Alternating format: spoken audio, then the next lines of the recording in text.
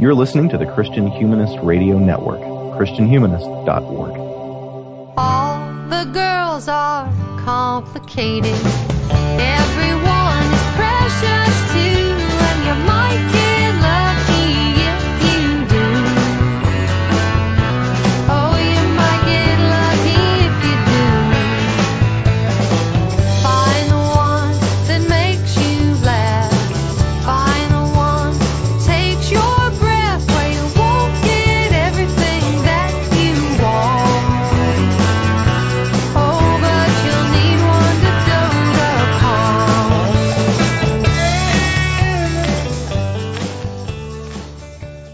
Hello, and welcome to episode 128 of the Christian Feminist Podcast. I'm Alexis Neal, and with me today are Carla Godwin and Jessica Hardin.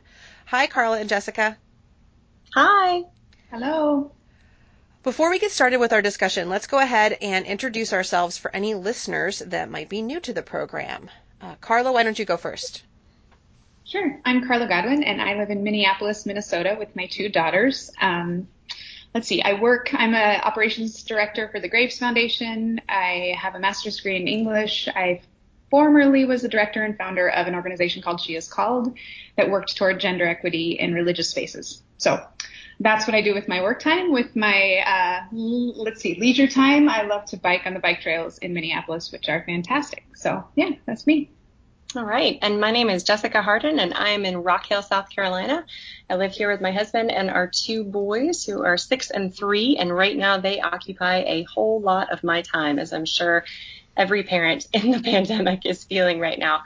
My background is actually in emerging infectious diseases and biohazardous threat agents, and I used to work tracking pandemics. So this pandemic is definitely of interest to me. Right now I am home with my boys, and when I have free time, I enjoy painting and drawing. All right. Thank you, Jessica. I'm Alexis Neal, and I live in southern Missouri with my husband, Coyle Neal, of the City of Man podcast. And by training, I'm an attorney, but these days I'm mainly focused on adjusting to my new role as a homeschool mom of two-ish. My youngest is actually not school age yet, but he's still around, so he still counts. I'm also on my local city council, which means I've been spending a lot of my time thinking about public health and the local economy and the proper role of government. Just like everyone else, I guess.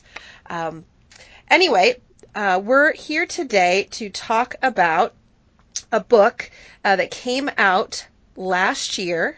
The book is called Invisible Women, Data Bias in a World Designed for Men by Caroline Criado Perez. There is a paperback edition, but it's not coming out till next year. So I highly recommend this book to our listeners. But if you don't have the opportunity to read it, I will warn you, we're not going to be able to cover it in detail today, but it is worth a read. Fortunately, the folks over at the 99% Invisible podcast have an episode about this book that gives you a good overview as well. So if you're looking for more information about the book, that'll be in our show notes. For our purposes today, I'll just go ahead and give you a brief summary. In this book, Criado Perez identifies what she is calling the gender data gap. So the ways that women, their needs, and their experiences are overlooked or left out of the equation kind of across the board, hence the title Invisible Women. For Criado Perez, this invisibility basically comes in three broad categories: the invisibility of the female body, the invisibility of unpaid labor, and the invisibility of male violence against women.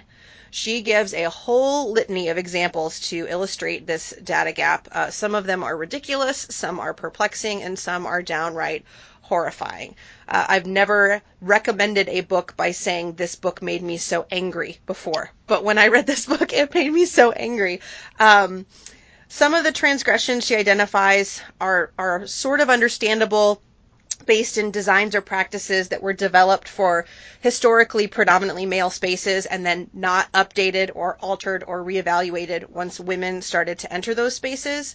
For example, uniforms that are worn in the armed forces or in law enforcement.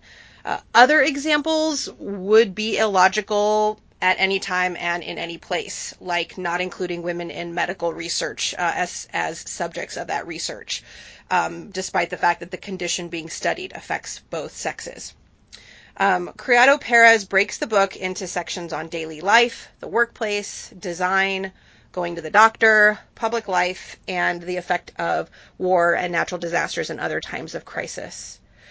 The conclusions that Criado Perez draws are not terribly radical. First off, we need better data collection, specifically sex disaggregated data. And two, we need female representation in all spheres of life. So fairly conservative, fairly reasonable asks at the end of the day there. Ladies, I'm curious, did you find Criado Perez's overall argument persuasive? And what's your favorite terrible example from the book? Jessica? Yes, so I found her persuasive insofar as she really does just overwhelm you with examples. And Alexis, I had a similar reaction. The book made me angry. There were certain times that I had to quit reading it because it really does just kind of overwhelm you with the lack of or the invisibility of women within so many different spheres and sectors of society. The one point that I found it less persuasive is that because it was so overwhelming in terms of how she's portraying it as just this gigantic problem, which it is, I actually found some of the things that she would put out there, I think would have been benefited by seeing a little bit of the other side. So a slight rounding out, and I think we'll get into this in some of the other later discussions. But there were some of the issues where it's like, well, it would have been really good to hear why they did it that way. So for scientific examples, I'm actually familiar with this because my background was in biology, and then studying infectious diseases, it became quickly apparent that yes, you would use male mice, or you would find studies that were based on male subjects, and pharmacological studies are often heavier on college male individuals because they're simply easier to recruit. So some of that she does outline, but overall, I think I would have found it more compelling and perhaps less angering, and maybe allowed me to engage with it more intellectually as opposed to just being outraged by it. But the outrage does kind of motivate you towards action. So with that, my favorite terrible example I unfortunately have had experience with recently, and that is that crash test dummies are normed to male bodies. And what does that mean? That means that where the airbag hits is going to be just right for a man, and where the seat belt is going to land on you will be, I won't say just right, because it's normed towards an average sized male. So if you're on the small end or the large end, but the spinal column, the pelvis, all of that is normed towards a male body. And female bodies are different. We are lighter. Our weight distribution is different. Our pelvises are different. Our spinal columns are different. Our necks are actually longer. And so that means that when the force of an accident hits us, our heads react in different ways. So unfortunately, I was in an accident about 2.5 weeks ago, and all the airbags deployed. My back axle was actually broken. The impact was on the driver's side. And so I ended up with a concussion from the airbag.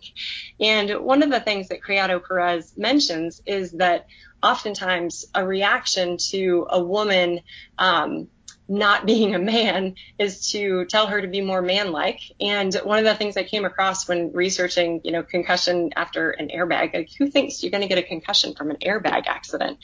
But one of the things I came across was this really maddening legal advice towards companies suggesting that they make their warnings about proper positioning with airbags, make those warnings a little bigger so that people can see them better, women in particular, because they tend to sit too close to the steering wheel. And that just struck me as like almost laughably horrible, because if you are too small, then your feet can't reach the pedal unless you scoot closer to the steering wheel, which is going to put you in an out of position driver position and make you more likely of having injury. I forget the exact statistic, but the number of women that die from car accidents is noticeably higher than men. So, if you are a woman who is in a car accident and the airbag deploys on you, or whatever it may be, however the crash, the impact affects you, it seems that the cars are not as good at protecting female bodies than they are at male bodies. And even the attempt to include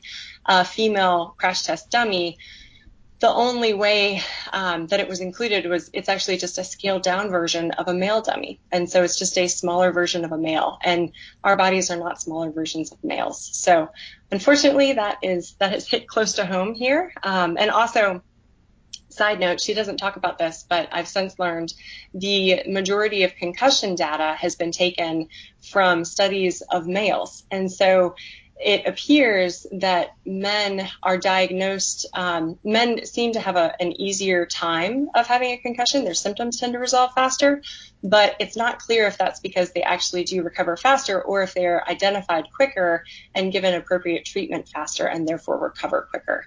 So should you be unfortunate enough to have a concussion, I would highly recommend you check out some of the resources online that will kind of help you understand what treatment should look like. So I did find it convincing, and yeah, that's my favorite terrible example. It was quite timely to have learned about that. Sure, thanks. Carla, what about you? Yeah, I absolutely found it persuasive and enraging, right? I also felt rather furious often as I read it.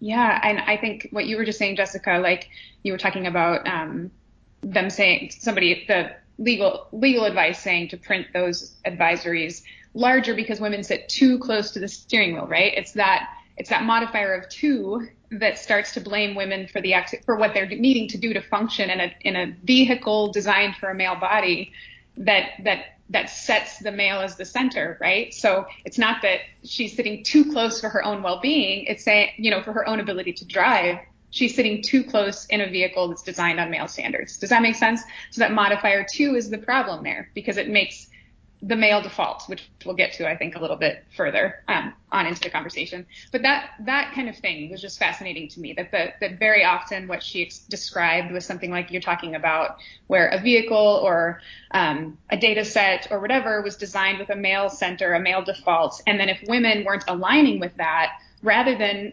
address the sort of assumptions that were being made by that data, and wonder if it's correct, women were told to correct themselves to that data, to use the data as the center point rather than their own experience. And that thing where you just feel a constant state of being critiqued by your own experience, like you're not aligning with what the world is asking of you, even though you're trying, I think is a common experience for women. And this book in part just made me go, oh, the world is actually asking me to be a male. Like it has actually been designed for male experience. So the fact that I'm regularly feeling out of step is actually just the correct experience for me to be having, because I actually am out of step. So that I found fascinating. I think that there were a couple of things that felt infuriating to me, and one of them was similar to yours, Jessica. She talked about heart attack symptoms have been described only in male terms. So male heart attack symptoms and female heart attack symptoms are different. They're starting to discover, but for the longest time, they've been only described in male terms, which means that they'll come up with symptoms like chest pain and pain in the arm and that kind of thing, shortness of breath. And when a woman has a heart attack, often her symptoms are different. So she feels super fatigued. She may still have the shortness of breath, but it's entirely different. So what she's been trained is a heart attack is not what she's exhibiting. So she doesn't even know to think it's a heart attack. And then when she goes in with a heart attack, they're not able to diagnose it as quickly. And still, even though they're starting to discover that women's symptoms are different, what they're saying is that women are coming in with atypical symptoms. So they're being defined as atypical instead of female typical. You know what I'm saying? So that thing was infuriating to me. And the other one was the way that she talked about academic careers and trying to get tenure, and how there's a default preference for male names and bibliographies, which means that males are getting quoted more often, which means they're getting published more often, which means that female academics just have a terrible time actually getting tenure in lots of ways that are just based on a preference for a male name.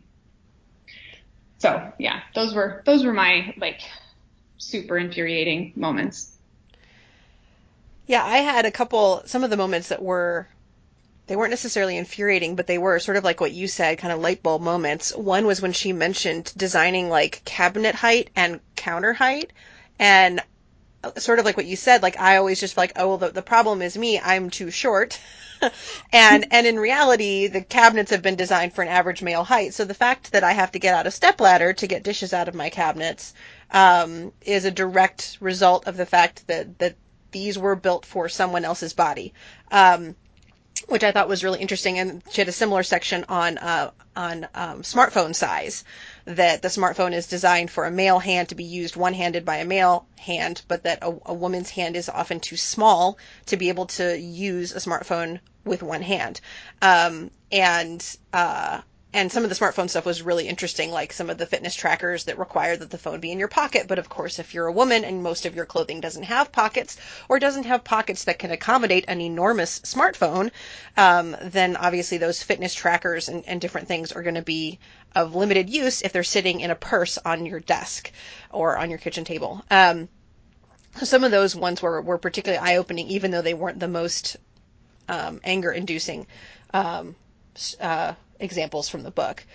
Can I jump back to one thing on yes. Carla?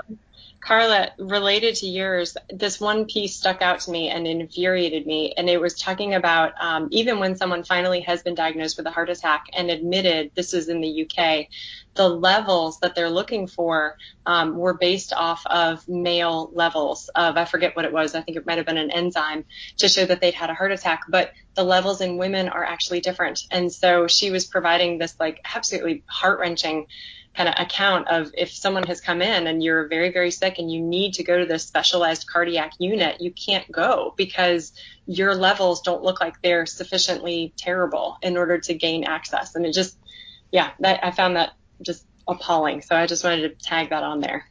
Right. Did you all listen to the podcast, the 99% Invisible podcast? Yes. Yeah. One of the things she said on there was that in her Twitter, it sounds like she's very active on Twitter. This person, I found her just invigorating. Like, she's super clear-headed. She's super just straightforward and clear, and also angry. She's quite active on Twitter in these conversations. And she was saying that some medical researchers had attacked her somewhat on Twitter. And she was like, but you're not doing the sex disaggregated data like you need to. And they were like, but we can't test women because they have periods and it will throw our data off. And it's just such a, like, that's a demonstration of the very problem. It won't throw your data off. It will give you a full data set. Right. But it will throw your data off is to say that data is only valid and real if it's male data. You know what I mean? It ignores the fact that if it'll throw your data off because a woman metabolizes a drug differently when her body is menstruating, that means that it's going to affect her body differently when she's menstruating. So you need to know how to titrate doses for her depending on where she is on her cycle. Right. So their response just so demonstrates the point, that they were feeling offended that she would call that out. When what she's trying to say is actually the data that you have is not sufficient. You actually do have to include menstruation in your data set, or you're not going to, like you're saying, Jessica, dose correctly or whatever else. So that. And there, can I do one more example that I thought was just kind of a... There are just so many good ones. Please do. And I know we need to be aware of time, but the one about restroom lines, especially, she was talking about at the theater particularly, but how at intermission at a play, you'll go out into the lobby and the line for the women's restroom is forever long, and then the men don't even have to think about it really. And part of what I thought was so interesting is that she said it's always been the default that men's and women's restrooms have the same footprint, square foot wise, they have the same footprint. But what never is taken into account is that if you fill a bathroom with cubicles, with stalls, then you have less toilets per square foot than you have in the male restroom, where you can have a wall full of urinals, right? So actually, capacity-wise, the men's restroom has usually a higher percentage of capacity than the women's. And then she was talking about just that, more often women will be going into a restroom with a child or an elderly person or someone who they have to care for. And also, again, with menstruation, if a woman is menstruating, her time in the restroom is going to have to be longer than a woman who is not, and for sure longer than a male, and just that isn't taken into account, but instead we just assume that women are supposed to wait in line, or that something's sort of wrong with women, that they all have to pee at the same time. There's just sort of like it's almost like, it's jokeable, it's laughable, and yet it's actually a design flaw in the way that we set up our public restrooms. And I think it's reinforced by the invisibility of our bodies, right? Because you're ignoring the fact that we have organs that do different things. And so therefore our needs in the restroom are different. And, I think you get oftentimes it's, oh, well, she's powdering her nose for too long. And no one wants to be the person that's like, well, no, I have legitimate things that need to be done in the bathroom and they take longer. Yes, it does. And I think that just gets to her point about how our difference is invisible. Like we don't talk about it, and therefore it's not baked into designs. Right. Well, as you can see, there's a lot to unpack from our book, and unfortunately we don't have time to consider all of it today, but we are going to focus on a few angles that are of particular relevance to us as Christian feminists, beginning first off with one of the foundational ideas that drive this data gap and has some interesting theological implications. So, Carla, do you want to talk about our first issue in the reading section? Sure. So this is the idea of the default male, and this is something that Criado Perez lays out really beautifully and carefully, but also it's just an obvious. And she talks about the fact that when we talk about a person, we just say generally we're talking about a person. Most of us actually visualize a man. And she says, she herself, it was partly when she realized that when she would think about a person of any kind, doctor, lawyer, cyclist, whatever, she was visualizing a male. And when she realized that, she thought, oh, I actually think that that's what most people do. And then she started to get curious about how that was playing out in our daily lives. So I feel like there is a bit of a chicken and egg question about how that happens. How did we all get to the point where we are visualizing a male first when we think about a person? And also then how do we sort of undo that, right?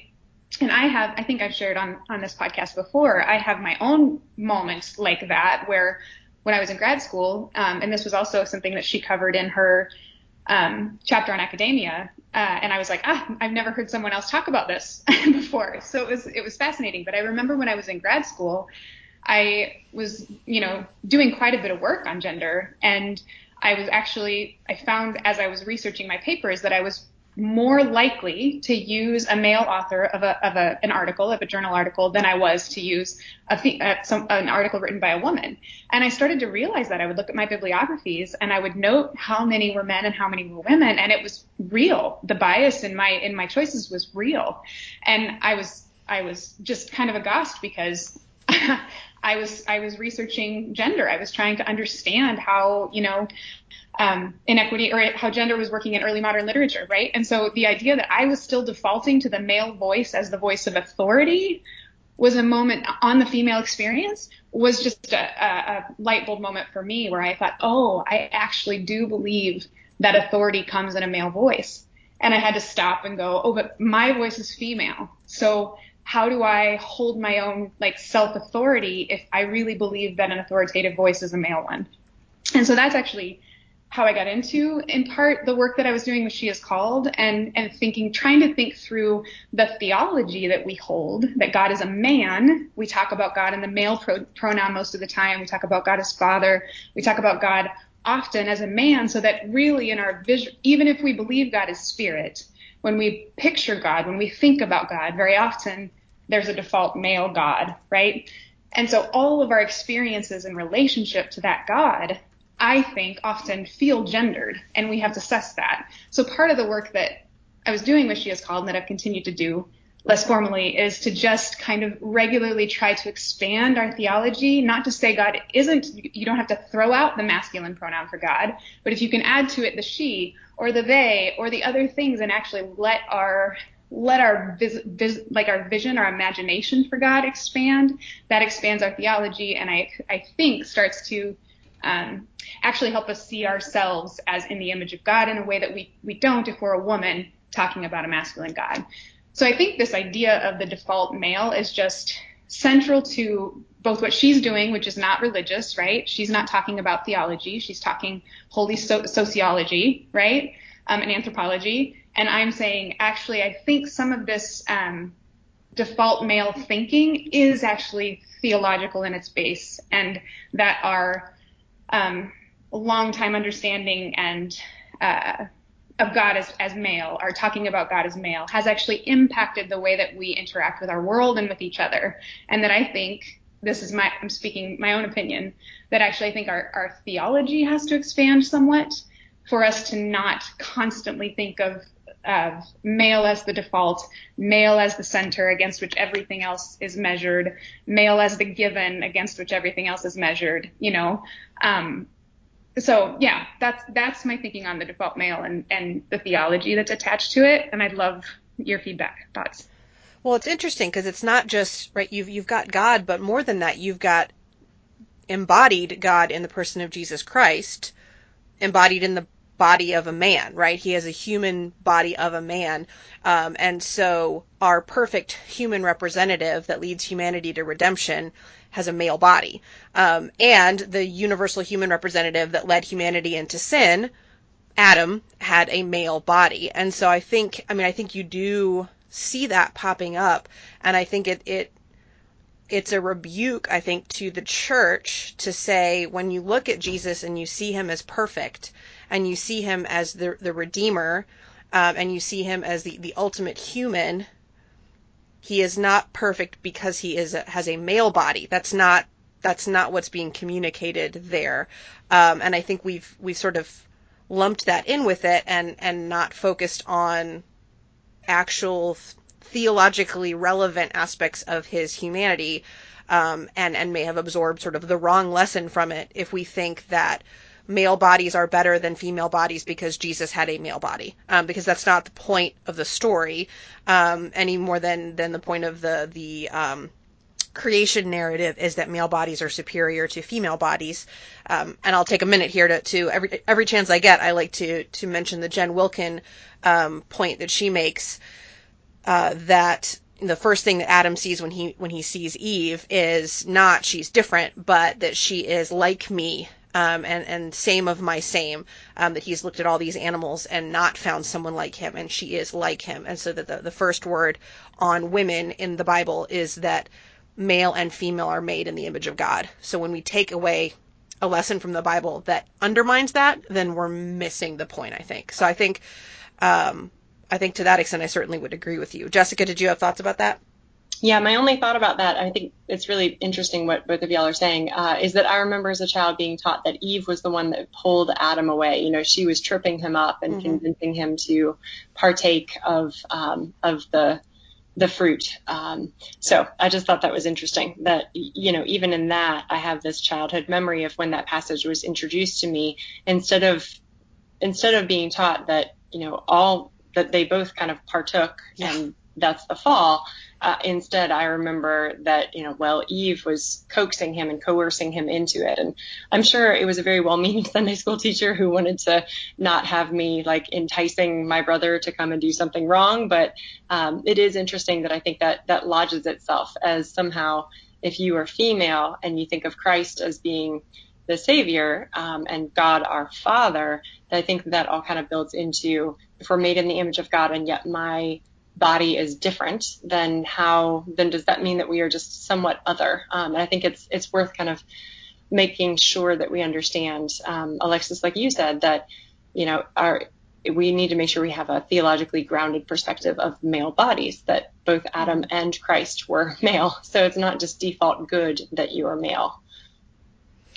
And I share your perspective, Carla, as well on that realization of my own complicity in this. Like I am guilty of this too, and I'm not in a position to be doing a lot of writing of footnotes right now, but when we have stuffed animals that need names, most of the names that come to my mind, I'm thinking of the stuffed animal as a male. It's not like most polar bears are male. I don't know why I thought of the polar bear as male when I was thinking of a name for it, but there is this idea of the default, right? You have the variation, the exception, the subset, as female. So it's been, reading this book, it was very convicting to say, oh gosh, I do that. I am a woman. I know this. And yet, whether it's cultural or theological or some combination probably of the two, that that male default is part of my thinking, as much as I wish it weren't. Goodness, I appreciate the way you use those words. You use subset. What else did you use? Exception, variation. Yeah. I think that's, Yeah. yes, those are the things that I think it's so, this can be a hard thing to visualize. What we're talking about can be a hard thing to visualize. We experience it every day, right? Where there's, where there's a male expectation, there's the male default, and we are counter to, we're other than it, right? And yet it can be a hard thing to actually see that that's what's happening to us. And so I think that the idea that somehow we're the exception to the rule is male, we're exception. Yeah. The center is male, we're outside the center. The given is male, we're we're something else. I think we're the atypical symptom, right? We're atypical. Rather than we are, so, and it become, I think that for me, what I think about with it a lot is the psychological impact that ends up having on a person over the course of a lifetime when you're not even the authority on the symptoms that you're having. Like you know what I mean? Like you don't even get to say this. It's just a fascinating cycle of self-doubt, I think. When I was reading this book, it happened in the midst of the Black Lives Matter protests. And it was interesting because I was thinking about just trying to imagine what it would be like to be in a culture where you are the minority. And I am not in the minority culturally. And so, but pondering on this made me think a little bit about how that otherness that Carla, that you're hinting to, and that self-doubt, that gave me a very different perspective, but a little bit of a thought of like, oh, okay, so this is a bit of what it might perhaps be like, and I don't want to presume that I would understand someone else's experience, so I don't want to compare them. Instead, I'd rather just say that the otherness that I think we experience as women, I hadn't really considered how much of an impact it actually does have on you when you are living in a world that is designed for men, and where your own observations of, as you said, your own symptoms are not counted as typical, even though they are actually typical for a female. Right. And I think that I totally with you, Jessica, and it's a thing that I wanted to bring up as well, that I think that default male in gender is our go-to, right? And default white in race is our go-to. And white is seen in the same way as maleness, as the given, as the center, as the thing against which everything else is measured, not another one of the things, and to me, this comes with hierarchical thinking. Whatever's at the top of the hierarchy becomes the default against which everything else is measured. And in a white supremacist culture, whiteness is that thing. And in a patriarchy, masculinity is that thing. So, I think that they're not misaligned, or they are analogous in terms of the way that they work, Well, in the interest of time, I'm going to go ahead and move us on to our second angle to discuss, and that's specifically how some of these principles apply in the church. It raises a whole constellation of questions. So if her basic premise is we have a data gap, women are invisible, their needs, their experiences, their bodies are all invisible, what does that mean for the church? So I'm kind of opening this up to you guys because I'm curious. Do you think there are data gaps in the church? Is it a problem? And how do we address them? Specifically, I know this is kind of a lot of questions to give you at once, but specifically, her solution of female representation in all spheres as a solution to women being invisible and to having these data gaps. Is that the best or only way to address them? And specifically, we'll talk about what that means for complementarian contexts. So kind of a lot of things, but I'm curious, Jessica, maybe we can start with you. Do you think there are data gaps in the church? Do you think that's a problem, and how do we solve it if it is? Well, so I think that given the number of data gaps that exist in other places, I would be surprised if there are not data gaps. However, one of the, I think, most conspicuous pieces of information that just pops out to me is thinking of women's ministry and the way that some things are positioned towards women. And you do have some men's ministry, but it tends not to be it's kind of more seen as the default, that the things that are available to the church are just the church's ministries.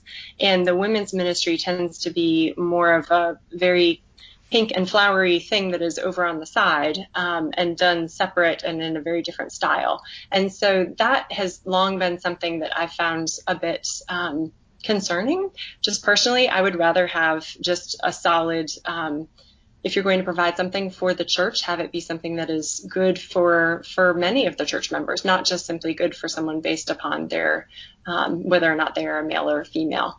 And then in terms of how do you solve it and with representation, I think I feel like I would have to think about this one more in terms of identifying what those gaps are. But I do think representation in terms of understanding how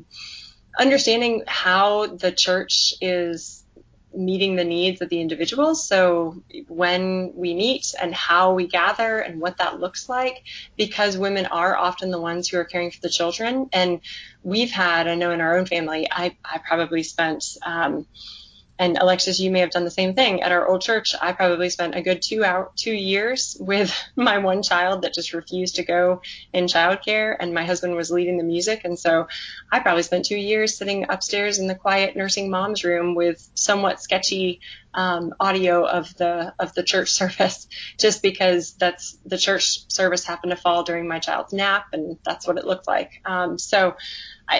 If we could find ways to have more, and that's just one small piece of life. I think we pass through many different life phases and cycles that have more caring responsibilities, so it might look different at different times. But I'll kind of kick it back to y'all.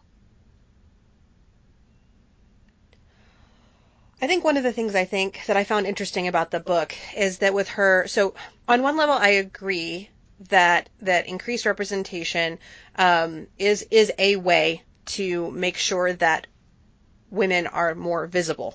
I think that's a pretty obvious statement. But I think what's interesting is that she seemed to think that the best way for women to become visible is for them to be able to have a voice and also power at the same time. So sort of not just information, but a position of authority or power to make that information effective. So women as CEOs or women on legislative bodies or things like that. And I think in the secular world, I completely agree. As I've said before on this podcast and on the sort of sub-podcast of complementarian-ish, I am complementarian in my theology. So obviously there are some roles that I do not believe the Bible endorses to be opened up to women. I didn't realize people have different views on that. And for those who come down in a more egalitarian way and are open to women in a pastorate or women as elders, then I think that issue of representation in many ways becomes a lot simpler because you have that possibility of a woman pastor or women on your elder board. But I think even those who are complementarian in their theology are not left powerless to address the data gap. And I would agree that there is one. Because as believers, we shouldn't require someone to have power for us to listen to them. So I think a godly elder board and godly pastors, regardless of their sex, ought to be willing to listen to those that they serve, regardless of whether those individuals are in a position of power. So I think that it's very important, and I think it's probably a fair criticism of many of our churches as to whether we do that. But I think an elder board that seeks out and listens to women's voices will be able to accomplish, I think we'll be able to deal with that data gap in a similar way to someone who is allowing representation through all church offices. So I think that's one point that I want to make, is that as believers, we shouldn't require someone to have power before we listen. And then there's a couple examples I want to mention. I've mentioned Jen Wilkin already, but I think what she does is really interesting, and what her church has done is really interesting. The church she's part of, the Village Church, has put out a statement, and I'll put it in the show notes. They continue to hold to complementarian theology for the position of teaching pastor and elder, but they've made an explicit policy that every other office in the church, that they will actively seek to staff them with both men and women. So they have a short list of things that they believe the Bible teaches should be offices held by qualified men, but for everything else, they're actively trying to increase representation. So I think that's a really interesting way to approach it, and trying to make sure that those voices are heard. Also, Jen Wilkin has some great stories of how some of the churches she's been a part of sought to think well about the needs of the women in the congregation. And she specifically mentions the church paying for childcare while she would prepare for her teaching time when she would be teaching women's studies, or the Bible study that I'm a part of, where the church provides childcare for the moms on our Wednesday morning study, so that they're aware that our needs are different than the typical male who is working during the day and maybe doesn't have those childcare responsibilities. And they also have an evening study, realizing that not all women are able to come to a morning study in the middle of the week. So I think having policies that reflect seeking out and listening to the women in your church are ways that we can help to deal with this data gap in a complementarian context. So again, I realize there are other people with different views. My point is, whether you're egalitarian or complementarian, you're not powerless to deal with this data gap. We can do something to close that gap. Carla, did you want to speak up on this at all? Sure, I can be quick. We've known this, Alexis. So I fall on the egalitarian side of that conversation, and believe very much that representation at all levels is essential to the full spiritual development of women in the congregation, of children, of young women in the congregation. And I think that those are differences in the way we understand scripture, the way we understand theology, and there's no I appreciate what you're saying about the way that a church that believes in complementarianism can still address data gaps, and I think that is likely real. I think that it is real. I'm sorry, I sound like an elitist jerk, but I think that you do not. I think that the thing that I feel deeply, one of the things I'm thinking about that brings us back to the book a little bit is where she talked about Sheryl Sandberg and the pregnancy parking, right? And how sometimes men just actually don't even know the question to ask to get the data gap filled, because they don't have the experience of being in a female body or having a female experience of church. So even if they're going to women to seek answers to questions, they might not know the questions to ask, and it's only by being at the table in the conversation, in the depth of the theological conversation and in the church policy conversation, that a woman could actually have contribution at the foundational level of what's happening. So I agree that an elder board that was all male, that had a deep intent to fill a data gap by going to the women in their congregation, could fill it somewhat. I would say that they may not even know where to start to ask the questions that would fill the gap. Do you know what I'm saying? So that's one thing. And then I think that, I just think that it feels just problematic in my being that a group that had power would not be made up of all people who actually have power, because the women in a congregation, even if they don't have decision-making power, do have power just by their very existence. So like, for a group not to represent all the power that's actually there and to have all that power influencing what's happening, I think is for me a struggle. But again, complementarian churches exist. They're doing really good work in the world. And addressing that as a part of this conversation and figuring out how that works, I think is super important. So I appreciate the fact that you and I are coming at it from different angles. If I can add, it makes sense too that, right, part of the reason, like sort of like you were saying before with the chicken and egg situation, right? If what you believe about how power is represented, or how things are done fairly, or how things are done rightly and morally, that's going to affect the conclusions that you draw about how a church ought to be structured. So of course, I completely understand that I follow the reasoning of why you believe that that's necessary, I guess is what I'm saying. Like, I understand that logic is tracking. And I agree, like we have some disagreements on premises, but I understand. I always tell my husband, like, I need you to tell me that I'm not crazy. Like, even if you disagree with me, like, be like, no, this tracks.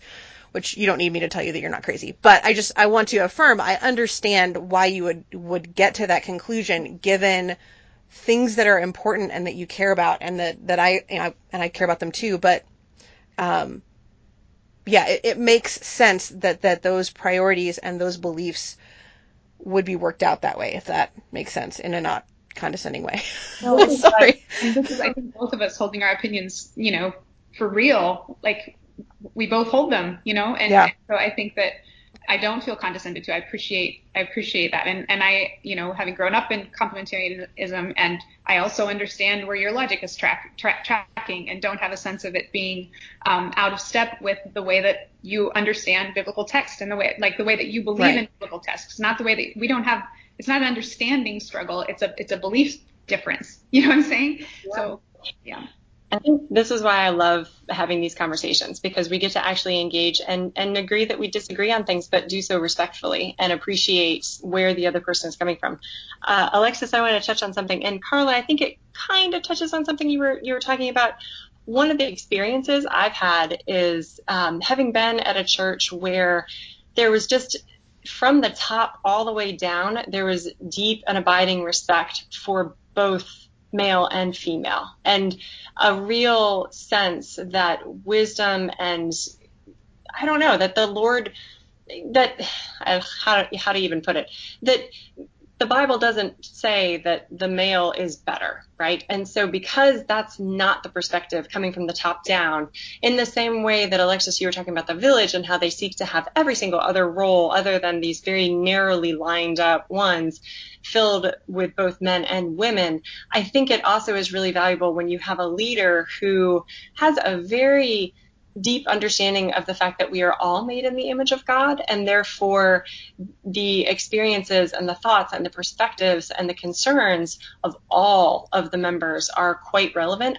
I've seen that make a very large difference. And to your point, Carla, I mean, I understand completely, and I should specify, I fall on the complementarian-ish side of things. So I tend to be more in Alexis's camp, although I completely see where you were coming from. But I see, Carla, where you're coming from with saying that there will be questions that you won't even know how to ask. And I guess part of my thinking and what I've seen happen is when you have those two groups, male and female, respect one another and partner together to endeavor to understand these things with grace with each other, that I think you actually see that, the compassionate seeking to understand and seeking out the counsel of, even if they're not on the elders board or something like that. Does that make sense? It does make sense to me, absolutely. And I don't disagree. I do think that there are ways of interdependence between genders that can be quite beautiful, I think, and really effective. And I think that's what I hear you describing. I think that I still have a internal rebellion that says, so then the good idea of the woman gets taken to the male elder board, and then the male she's still invisible. They still get credit for whatever decision. And I'm not like credit hoarding, but it's right. One of the deals with the invisibility of women is that throughout the ages, an idea that was a woman gets taken on by the male power structure, and they get credit for it. She addresses it in science. She addresses it in computing. She addresses it even in the way that we teach history to our children, that a girl up until she's in kindergarten has a sense of her own ability, her own intelligence, and then we start teaching history that's almost all male centric. And she starts to see herself, it's the intelligence gap, I think she talked about. She starts to see herself as not impactful, not having the ability to change history, not having the intelligence to change history. Or if you go all the way back and actually look, women were making these historic moments often, and we don't represent them. So I guess I have a similar sense of that's what then happens in church culture. And there's my concern for my female children would be that they think that spiritual progress, spiritual guidance only gets framed in a masculine context, and they don't actually have the same proximity to their own spirituality in that case. They have a distance from my children, and I will say that I had a distance from my own spirituality because I wasn't the spiritually authoritative being as a woman. that make sense? It does. It does. And I thought you did a really good job of, you could have just, everything I babbled on, you could have just summarized in your nice little sentence. I thought that was a really beautiful way of describing it. So I think what you said makes sense, and I understand where you're coming from. So it does. Well, we are running a little short on time, but I want to make sure we at least talk a little bit about Criado Perez's treatment of unpaid labor. So, Jessica, did you want to talk a little bit about this, or do you want me to go ahead and start? So why don't you go ahead and get started on it? Okay, so the way I want to tee this up is in her discussion. So unpaid labor comes up throughout the book. It is something that falls disproportionately on women, kind of across the globe. And there's a whole chapter where Criado Perez argues, I think persuasively, that unpaid labor should be included in the calculation of GDP, gross domestic product. Right, I have that right. That's what GDP stands for, right? You got it. Okay, I just had this moment of like, oh no, what if that's not the right acronym? But anyway, so she talks about that and says, look, unpaid labor has a tremendous value to a nation, and we shouldn't limit our GDP just to when money changes hands. We need to find a way to calculate and include unpaid labor in that calculus. And I thought that was wonderful. I agreed with that. I thought that was super helpful. I know I have always felt that my unpaid labor had value. My mom always felt that hers had value, and I would love to see that acknowledged in the way we talk about GDP. In the next chapter, she talks about how important it is for us to increase women's participation in the paid workforce because it helps GDP. And I really struggle with that because in just the previous section she had said unpaid labor should be counted, and so if it should be counted, and there wasn't even really an acknowledgement of like, until that happens, we can increase GDP by having women participate more in the paid workforce. But just sort of they existed right side by side, and it was really frustrating. And it seemed to reflect an underlying assumption that came up kind of throughout the book, that from Criado Perez's perspective, paid work is always better than unpaid work. At least that's the impression that I got. And I will say this is leaving aside the possibility of like some kind of universal basic income, right? So if we pay people to do the unpaid work in their own home, yeah. If someone wants to cut me a check to watch my kids, that would be a little bit different. But barring that, it is better to have paid work than unpaid work, and that sort of by extension, the best scenario it sounded like was for women to be doing paid work and for other people to be being paid to do the work that was previously the unpaid labor. Right. That's what I gathered out of it too. And I found it interesting that her solution was basically to like commodify unpaid care work and just force it into the existing system and like trade. So Alexis, I could come over to your house and take care of your children, and you could go be a lawyer, and so that then makes it appropriate that I'm getting paid, and that's creating a job. But I found that to be a little bit of a false choice, that it was teeing it up to make it the appropriate choice that you would leave the house to then get paid labor, that paid labor is better. And I also felt like it didn't acknowledge the other choices that a woman might want to make. And it's not always a costless endeavor. Like she talks about swapping out homemade meals for ready-made meals. And I think that has trade-offs, as I think our nation's waistline can sometimes show, that it's not always exactly the same. And I think the style of childcare is also, that's another thing where depending on the child, it might make more sense or less sense to choose a certain style of childcare. So I think what I found frustrating, when you're thinking about like these choices, I don't think we need to be in the position of assigning greater or lesser value to these choices, whether you choose to stay and do your unpaid labor or outsource it to someone else and choose to do something different, either by necessity or by desire. But I found it frustrating that there wasn't even a remark that like these things aren't always equivalent in someone's own value system. And so, shifting them just into the counted GDP, is not the same thing as ensuring that this work is really viewed as a crucial, valuable contribution to our society, which it is. And Alexis, you and I had spoken a little bit about how, there are some women, like I'll take myself as an example. So we're in the middle of a pandemic. My background is in emerging infectious diseases and biohazardous threat agents. You could very easily make the argument that where I should be right now is in a local public health office doing contact tracing or helping partner with epidemiologists and controlling spread, and advising people on how they can go about living their lives in a safe manner. And I have wrestled with that, but I also know that in our household, we have a child who does not handle change well. And so for our family unit, we've decided that it actually makes more sense for me not to be engaging much, either as a volunteer or as a paid worker, outside of doing some advising, so that I can provide the stability that our household needs. And that's a luxury that we can afford to do. And many families don't have that luxury, but it's one that I think in Criado Perez's world, I think she's talking as though increasing choices, she's talking as though if everyone starts outsourcing more and getting out and doing paid labor, I don't think she's acknowledging the changes that might have to other people's choices, like the one I'm choosing to make. Like, I think that if you start fiddling with the system in one area, that's not to say that we shouldn't, but I think it could have unintended consequences. And I was troubled by her not acknowledging these other choices that women might choose to make, like myself. So I'd be curious, Carla, do you have thoughts? Do you want to, any thoughts on this?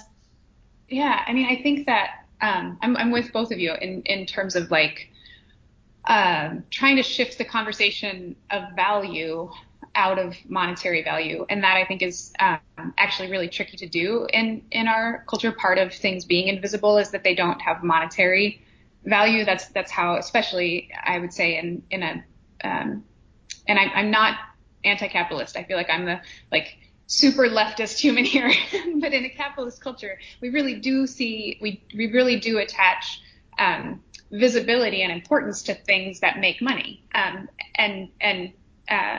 So there is a certain amount of by attaching a monetary value to unpaid labor to assess GDP, you actually are trying to make that unpaid labor more visible, right? So that we can at least see what's happening and see how much it contributes and how necessary it is actually to our gross domestic. Now I'm doing it, Alexis. So those things are actually quite necessary. And I think that part of what she's trying to say is, let's just make that visible. Let's figure out how to make that visible. I didn't feel as much of a sense of her saying that women should be working to be valuable, that actually is a better option for women. I can see where that fell and how that was in reading it, that it's not there, but I didn't feel like that was her main point. I also felt like part of what I heard her arguing often was, what if we took better care of the female experience of parenting by actually giving extended maternity leaves, by making it possible for women to work remotely so that they can do both, by, various things where it did feel to me like she was trying to take into account the female experience of work. And I think that, and allowing perhaps a woman to have both options. And I think my specific situation is that I was mostly home with my children. I worked part-time or as a contractor or as an organizer, most of my marriage for 15 years, right? And then I'm recently divorced. And so I find myself now having to shift into full-time work schedule and figuring out how to balance that with my parenting, and particularly in a pandemic, that's challenging. But it's necessary. And I think that one of the things that is hitting me midlife doing this is that all of the things I got a master's degree. I started an organization. I, ghost wrote a book. I freelance wrote. I did a lot of things in my part-time work world, but I didn't create a career. So now starting midlife and trying to say somebody should pay me a living wage for full-time work, and I don't have the thing for which you pay me, the career label. It's just a fascinating moment of just sort of gender sussing, where my former spouse and co-parent is an engineer. So that's a super recognizable career, right? That one could pay a living wage for. And meanwhile, I've cared for children, done all this other work. And so starting here in midlife, I don't actually have career. So, just to throw in there, like my context for reading some of this, part of me thought, oh goodness, if the things she's saying were available in terms of paid childcare and whatever, it would make this transition for me a lot easier. And yet, I really, really valued my time home with my kids. I wouldn't have wanted to make another choice there. And so I think figuring out how to make all those options available to people is part of what she's sussing. And by giving unpaid labor some kind of monetary mark is her way to me to try to make it visible so that people can at least see that this is happening. Sure. Well, and I think one of the things that I want to make sure we don't do is fall into the trap that Criado Perez actually explains earlier on in the book. She's talking about advancement opportunities at Google, I believe, and how men were putting themselves forward for promotions more and women were generally not doing that as much. The confidence gap, so to speak, right, where you had men going out and selling themselves for these promotions and women speaking about themselves in different terms, or maybe requiring a higher level of qualifications for themselves before they would even apply. And she criticizes, I think fairly, Google, because Google's solution was, we will train the women to be more like the men. We'll train them to be more confident and to go out and apply for these promotions.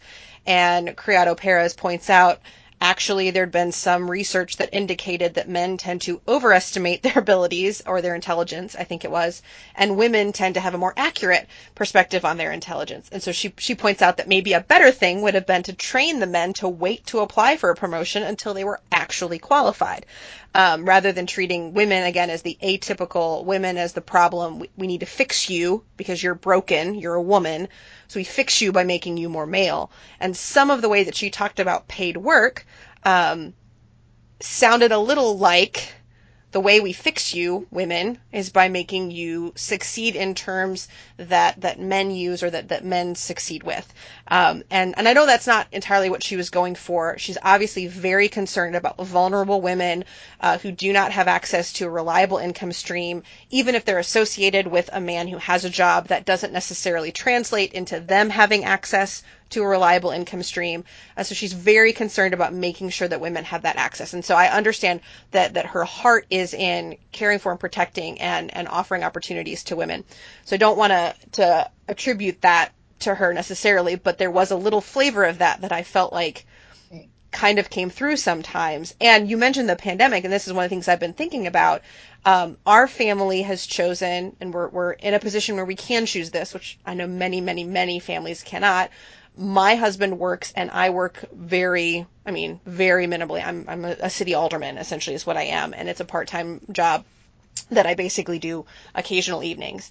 And so what that has meant is that the closure of childcare facilities in our community and changes in the schooling system basically have passed us by with, minimal impact, because I was already the primary child caretaker of our children and the educator of our children.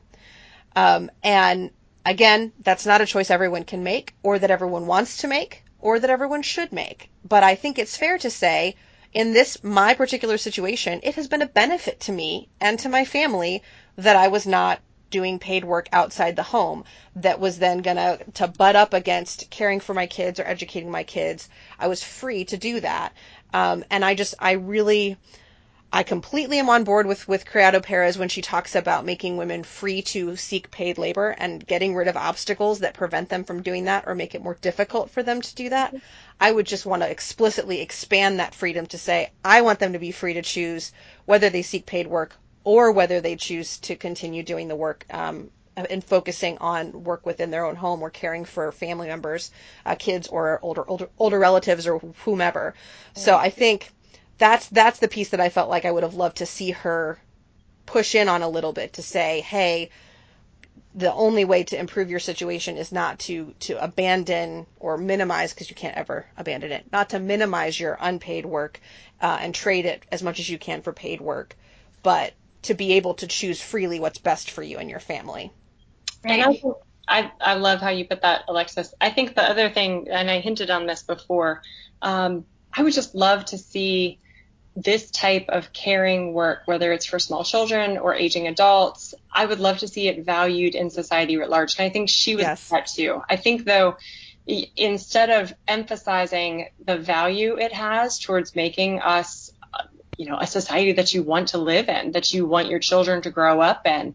I felt like instead of emphasizing the need for it, and not just the need, but really the value of doing it well, I felt like it was instead turned into something that you could kind of supplant out my work for someone else's work, when it's not always the same. Me caring for an elderly relative may be superior to someone else caring for, or vice versa. But recognizing regardless that it's really important and that it's a key. And I think she is trying to do that. She just wants to have it counted in a certain way. And I think she's bumping up against the fact that it is difficult to create this type of value in a society where we traditionally haven't really talked about it in terms of monetary value.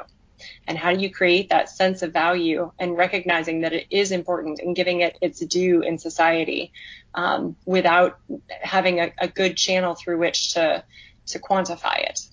Well, can I add one thing? It's an and to what you all are saying, but because the book is about data bias and design of like our societies and those kinds of things, I feel like part of what she brought up again and again was how our benefits are like, so women will work if they have to, 2 part-time jobs rather than a full-time job. So therefore they don't earn the same kinds of benefits and social services and those kinds of things as being either completely unemployed or full-time employed. So part of what I felt her trying to say was to trouble the idea of what, because Alexis, you were saying you felt a sense of her trying to move us toward a masculine expression of work in order for that work to be visible. And part of what I heard her saying as well is that there actually is a way that women tend to work, and it's usually more part-time jobs, more gigs that they're fitting between childcare responsibilities and those kinds of things. And we don't recognize those things in our social services or in our benefits situations in a way that would actually validate that work and make it societally feasible for the way that women work to be part of our societal structure rather than secondary to it or alongside it. Yeah, that's a good point. Well, we are just about out of time, so I'm going to go ahead and move us on to passing on our time of sharing recommendations. Jessica, did you have a recommendation for us? I did. So if you are intrigued by data gaps, and there are plenty of them, I thought a book that was really interesting is Expecting Better by Emily Oster. And so she talks about when she got pregnant, an economist got pregnant basically, and then thought, wait a minute, the data that's out here is really terrible. Because if you think the data on just plain old women is bad, the data on pregnant women is appalling. There is none. So check out her book. It's a really interesting read, whether you're pregnant, have been pregnant, or know someone who is pregnant. You'll find it interesting regardless. And there's a sequel for preschool, like up to preschool age, called Crib Sheet, that's also excellent. Okay, I haven't gotten to read it yet. Maybe that should Yeah. So it's your some of the car seat stuff and some of the nice. nursing and all of that after baby up to early baby stuff. Wonderful. Well, that is a great recommendation, and I second that. And she's also got a really good website currently about COVID-19 that's trying to deal with childcare and COVID stuff. So yeah. Emily Oster's great all around. I wanted to recommend 2 things. One, our illustrious founder, Victoria Reynolds Farmer, is involved now with an organization called Enrich Her that is trying to fund women-led and Black-owned businesses. So we'll include that link in our show notes as well. But if you're looking for a way to sort of practically affect women and women of color out in the world, trying to expand their opportunities and their access and all these different things that we've been talking about, you can go to that link and explore that opportunity with Enrich Her. So that's a great opportunity. And then my other recommendation is a book that's been on my to-read list. I haven't got to it yet, but I'm very excited to. It's called His Testimonies, My Heritage, Women of Color on the Word of God. It is an exposition of Psalm 119 written by women of color. So I think each contributor takes a chunk of Psalm 119. So knowing that the church maybe doesn't always elevate the voices of women the way that it could or ought to, and particularly voices of color, that to me, I'm really excited to hear from these women and learn from them in their exposition of Psalm 119. Carla, what's your recommendation? Yeah, so mine is a little bit academic, but I'm just going to do it. Criado Perez opens the book with a quote by Simone de Beauvoir, and I'm just going to read it. Its representation of the world, like the world itself, is the work of men. They describe it from their own point of view, which they confuse with the absolute truth.